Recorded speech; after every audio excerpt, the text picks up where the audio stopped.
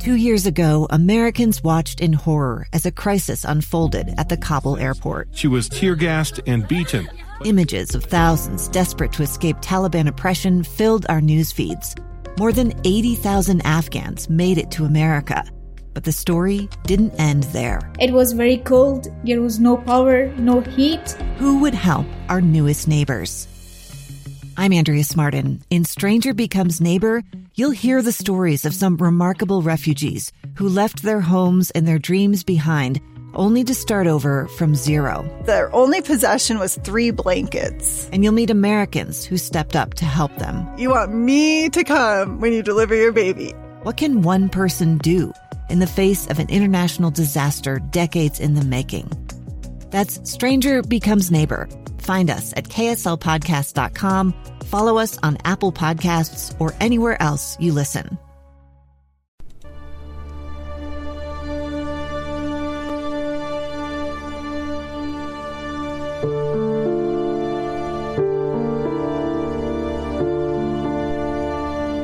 A Gentle Thief, written and performed by Amanda Dickson. Episode 9. In Episode 8, the unmasking of Consoler continues. He invites Maddie to his company Christmas party and then uninvites her, telling her it is for employees only. She believes in her heart that this is a lie and asks her neighbor, Junior Kemmler, to drive her up to the ski resort where the party is planned to help her catch him in a lie. And she does. When they drive back down that night, she feels empowered and goes to sleep after a long night of talking to Junior, feeling that way. But when she wakes up in the morning, Khan is sitting in her driveway with an idea of how they can stay together. And now Episode 9 of A Gentle Thief. Early February 2004. Tomorrow at 11 o'clock. Rick stuck his head in Sophie's door and waited for her reaction. "What's tomorrow at 11 o'clock?" came her natural response. "Our appointment with the ME on the Johnson case," he stated, as if she should have known what he was talking about. "Great! Holy cow! Great! Are we ready?" Sophie felt her body temperature going up and worried that she would sweat on yet another dry clean-only blouse. "I don't know, Brownlie. Are we? We better be after all these weeks. Ike Johnson isn't going to wait around forever while we bill him by the hour for just reading a file." Why did he have to be like that? "We're ready," she said defensively. "Of course, we're ready. I better go over the arguments with you just to make sure we're clear so you can take the lead with Dr. Verdad." "I don't have time. I'm off to court in a few minutes, and I'll probably be there all day. Fill me in on the flight tomorrow morning." 20 years of investigation in an hour and 15 minutes. "There's really only one question you need to answer for me anyway," Rick added, seeming not to notice the look of concern on Sophie's face. "Why didn't Juan change the death certificate when the family asked him the first time? When was that, by the way?" "Well, they lobbied against the initial determination. Actually, that's probably not accurate. They were shocked by the initial determination, which was made by Verdad's predecessor. What was his name again? Harold Levitt." "Okay, so they were shocked when Levitt came back with suicide, even more shocked when the powder test on her hands came back negative after Levitt's initial judgment. Then didn't you tell me the family came at the ME again with another lawyer 10 years later?" Rick was finally getting into the facts. Good. "Yeah, we're the third law firm the family has hired. The first one was shortly after her death. The second was hired 8 years later. They're the guys who hired the investigator who conducted all the follow-up interviews I've been reading. Plus, they got permission for the second autopsy, which uncovered the screw-up with the lost bullet fragments. Remember that?" Rick smirked. Sophie kept going. "So the second law firm took all the evidence to the ME in 1993. So why didn't Verdad go for it then?" he asked. Sophie hesitated. "Why didn't he go for it then?" "I don't know," she admitted. "Well, you've got until 11 o'clock tomorrow morning to find out." "Rick," Sophie was pleading now, "I've got this deposition transcript to get done for Tom by first thing tomorrow, and it's 7 volumes plus exhibits." "I guess you'll be busy then," Rick laughed, patted the door frame, as was Tom's habit, and started back down the hall toward his office. Okay, she knew she had to get those deposition transcripts summarized and the arguments outlined for the water law senior partner, Tom Weiss, by tomorrow morning. Tom seemed in no mood lately to be asked to wait so she could fly to Salt Lake with Rick on another case. And she knew she had to have the details of the Johnson case clearly in her mind, along with an answer to Rick's question. Why wouldn't the ME agree to change the death certificate 10 years ago when the Johnsons first approached him? Time for a game plan. What time was it anyway? Only 10:30. Great. She would work feverishly the rest of the day on the transcripts. She would close her door and tell her secretary. Sophie still giggled inside every time she thought about having a secretary, to hold her calls. With any luck, she could have the summarizing done by the end of the day, then take home the Johnson file and review it for an answer to Rick's question. She could read as late into the night as necessary in order to collect her thoughts and her arguments, and then be ready for both partners in the morning. Sophie let her mind wander as the coffee pot gurgled. Why hadn't the ME agreed to change the manner of death? Didn't the powder test convince him that Maddie had never fired a gun? Shouldn't that have been enough? Or was Sean right when he told her a big percentage of those tests are proven inaccurate? And if that's true, why do they even do them? It reminded Sophie of doing polygraph tests you could never admit in court or even bring up. What's the point? What about the fact that the police in Cedar City totally botched the investigation, not preserving any evidence, not protecting the sanctity of the crime scene itself? Wouldn't that be enough to give the family the benefit of the doubt? What was keeping Dr. Verdad from changing it? Did he not want to be responsible for opening up a 20-year-old cold case? That shouldn't be his concern. His job was manner of death, not the ramifications to the police of that determination. The bottom line, Sophie thought, is that she may have to just come out and ask him why he wouldn't change his mind. Or did that fall under the rule that she had learned in law school? Never ask a question you don't know the answer to.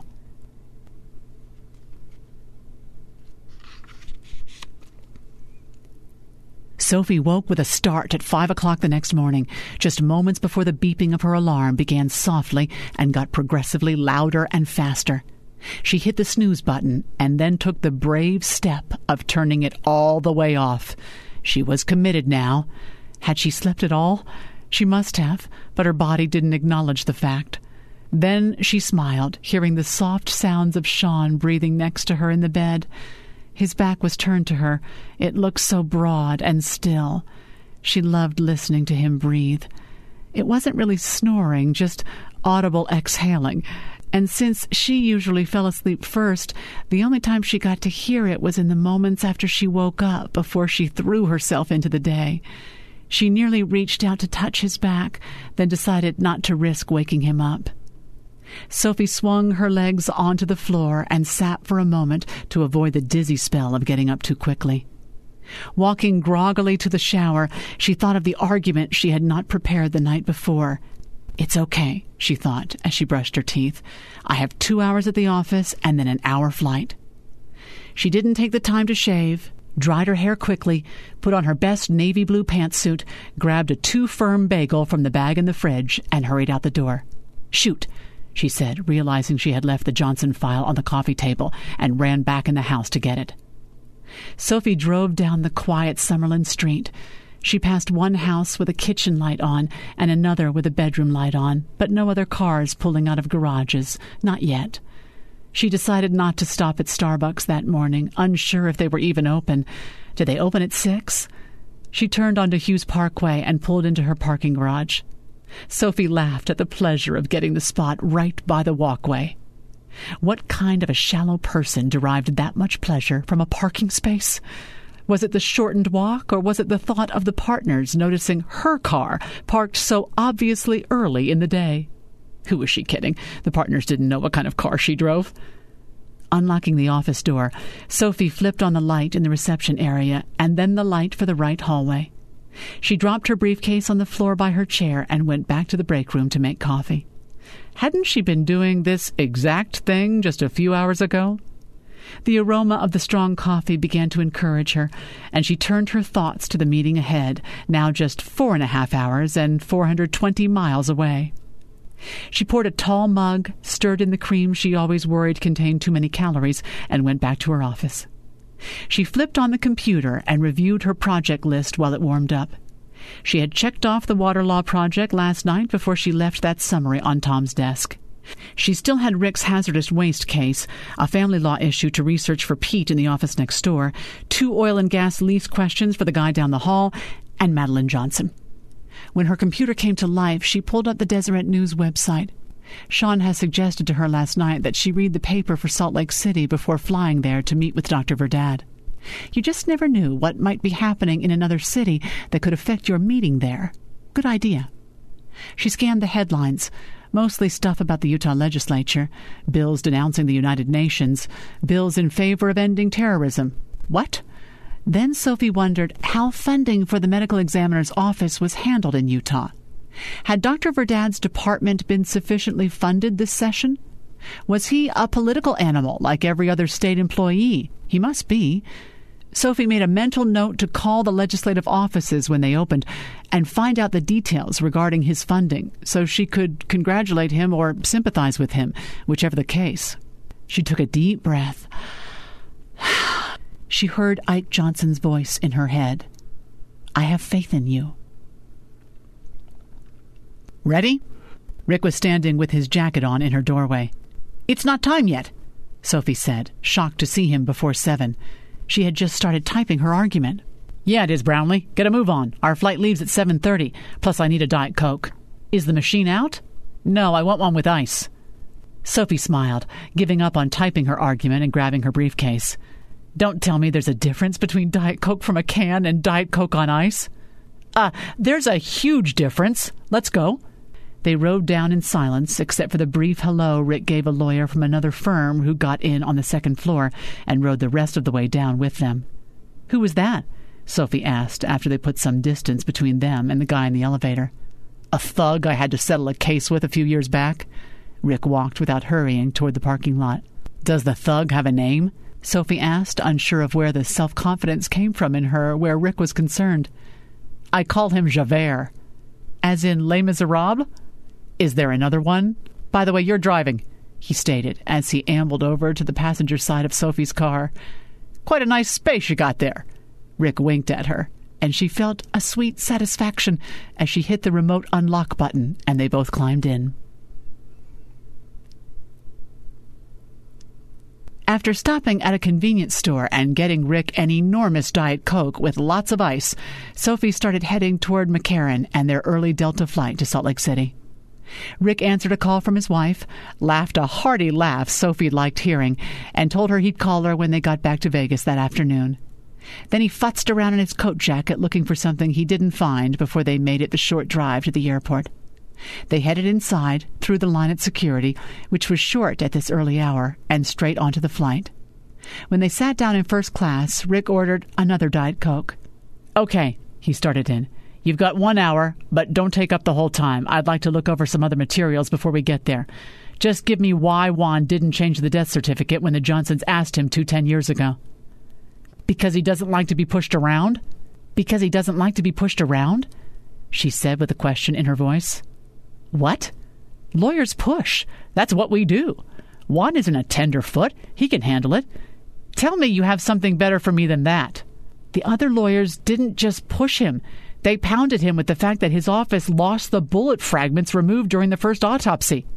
They humiliated him, or they tried to, because now no one can ever weigh those fragments with the other ones to see if the bullet came from her gun.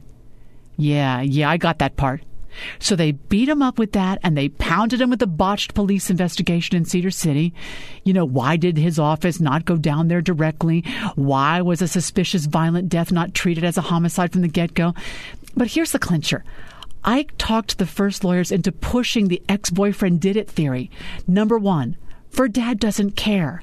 Number 2, he doesn't care. Number 3, he doesn't care. You're catching on, Brownlie. So what did we do differently? We ask a question. We simply tell him the story straight. The family can't let it go. They'll never let it go. They've hired us. If he doesn't change the manner of death determination this time, they'll hire another round of lawyers, and he'll be dealing with them in a year, and on and on and on. Then you use your buddy-buddy status with him to warm him up a little. I never said we were buddy-buddy. You call him Juan. That's his name. Okay, you use having met him 30 years ago in law school to let him know we know this case is a pain in the butt. We know he's seen the file before and is aware of the inconsistencies in the investigation and reports. We respect him and his time, and then we ask him the question, what would it take for him to change the death certificate? You're supposed to know that, Brownlie. We're not flying to Salt Lake on the client's dime on a fact-finding mission. We're flying there to get a yes, the same reason we go anywhere. I don't know the answer. I've read everything in the file 3 times and played it out in my mind every way from Sunday, and I don't know the answer. So, you want me to go in there today with the car salesman pitch? What's it going to take to get you into this car today? What's it going to take to get you to change the death certificate today, Juan? I think I'll need to run that by my sales manager before I say that's not going to work, Brownlie. Sophie felt the heat coming up again. She was grateful for the turtleneck. She sipped her tomato juice and waited. You've got some chutzpah, I'll give you that. But you're violating the first rule of lawyering. You never ask. I know. You never ask a question you don't know the answer to. Oh, so you do know that one. Well then, what if we ask the question and Juan says, nothing? There's nothing you can do or say or show me to get me to change the death certificate because I'm never changing it, period. What if he says that, huh? Then you'll have to pull out your big gun, Sophie said with a smile. Rick was laughing now. My big gun? Yeah, your charm. Rick Day and Sophie Brownlie for Dr. Verdad. Have a seat, the woman responded without warmth. She was no Connie. Sophie sat thinking how charm was probably not a job requirement for the receptionist of a medical examiner, considering that most of the people who came through those doors did so on gurneys. Hey there, Rick. How you doing? Dr. Verdad was shorter than Sophie had pictured him, with huge brown eyes behind thick but stylish glasses.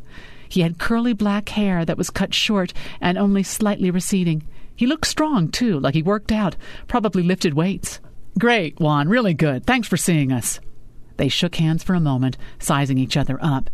Then, as an afterthought, Rick added, this is Sophie Brownlie, the only associate I've ever hired with more audacity than me. Rick laughed loudly, which made the receptionist give him a stern look as if he wouldn't be getting another warning. Sophie blushed. Hello, Doctor. Thank you for your time. No problem. Although I'm not sure you'll be thanking me when you leave. The ME started walking down the narrow hallway to the right. Rick and Sophie followed.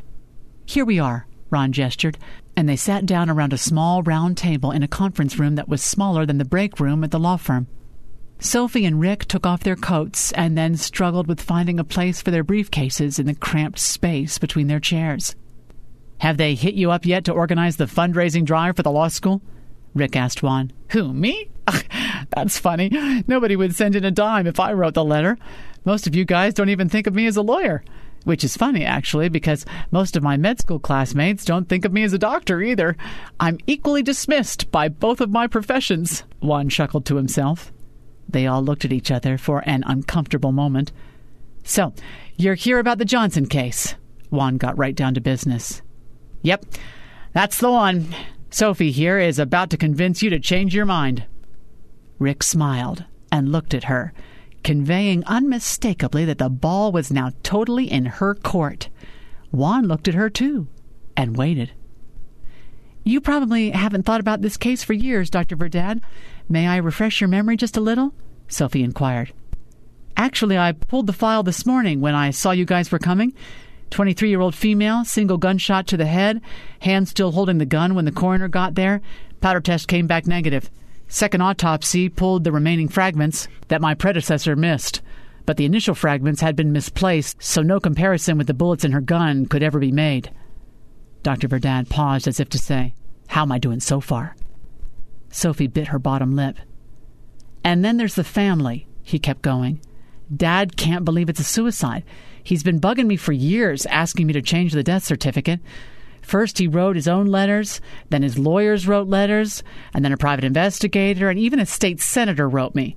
I've got a thick file of correspondence just with Ike Johnson and Company. You want to see it? He didn't wait for an answer. These are the letters just from the big shots in Philadelphia, who pounded on me some more after the second autopsy. They had concluded, in their expert opinions, that the boyfriend murdered Miss Johnson, and they wanted me to change the manner of death so a homicide investigation could be launched. Should it have been? Sophie interrupted. Rick looked at her sharply, but she knew it was the right thing to ask. I don't know. Probably not.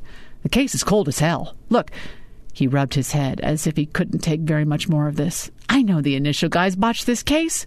If it had been on my watch, I would have handled things differently. But I gotta tell you the truth. I think Levitt made the right call. Even with the powder test coming back negative? Sophie jumped in again. How much do you know about those tests? Dr. Verdad asked Sophie. That they test whether or not you fired a gun in the last few hours. So you know what you've seen on NYPD Blue? Sophie didn't appreciate his tone, but she didn't let it show. Let me fill you in on the science. Those tests are crap, okay? They're only accurate about 25% of the time. I'm not even sure why we do them. Rick laughed nervously. Sophie remembered Sean telling her the same number, about 25%. She hadn't wanted to believe it at the time. If they're so unreliable, why do you do them? Sophie asked, genuinely wanting to know the answer. Because they're better than nothing. Dr. Verdad looked a little less annoyed than he had at the start. How do you know that Madeline Johnson's powder test is in the 75% and not the 25%? Sophie pushed. He paused. That was good. I don't. But I don't have to rely on that, and I'm not. I base my decision on the other evidence. The gun was in her hands. There were brown markings on her hands consistent with powder, even though the test didn't show it. And my gut. Your gut? Rick asked with a little too much incredulity. Yeah, Rick, my gut. Believe it or not, we docs go on instinct just like you counselors do, and my gut tells me Levitt got it right. The three sat in silence for a moment while Sophie tried desperately to decide where to take him next. When Dr. Verdad fidgeted, as if to indicate he was going to end the meeting, Sophie gave it her last shot. You know, we were hired to try to convince you to change your mind, something you've made clear to us you're not inclined to do. So let me just come right out and ask you, what would it take to get you to change your mind? Is there anything we could do that could possibly persuade you? When Dr. Verdad didn't respond right away, Sophie fought the urge to keep talking. One of her bad habits was filling any void, and she was almost starting to itch at the silence when the ME finally responded. I don't know.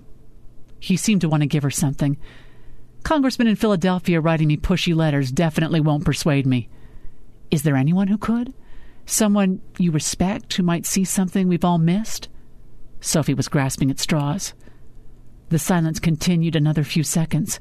Then Dr. Verdad offered, I guess if other MEs who I respect told me I missed something, I'd take another look at it.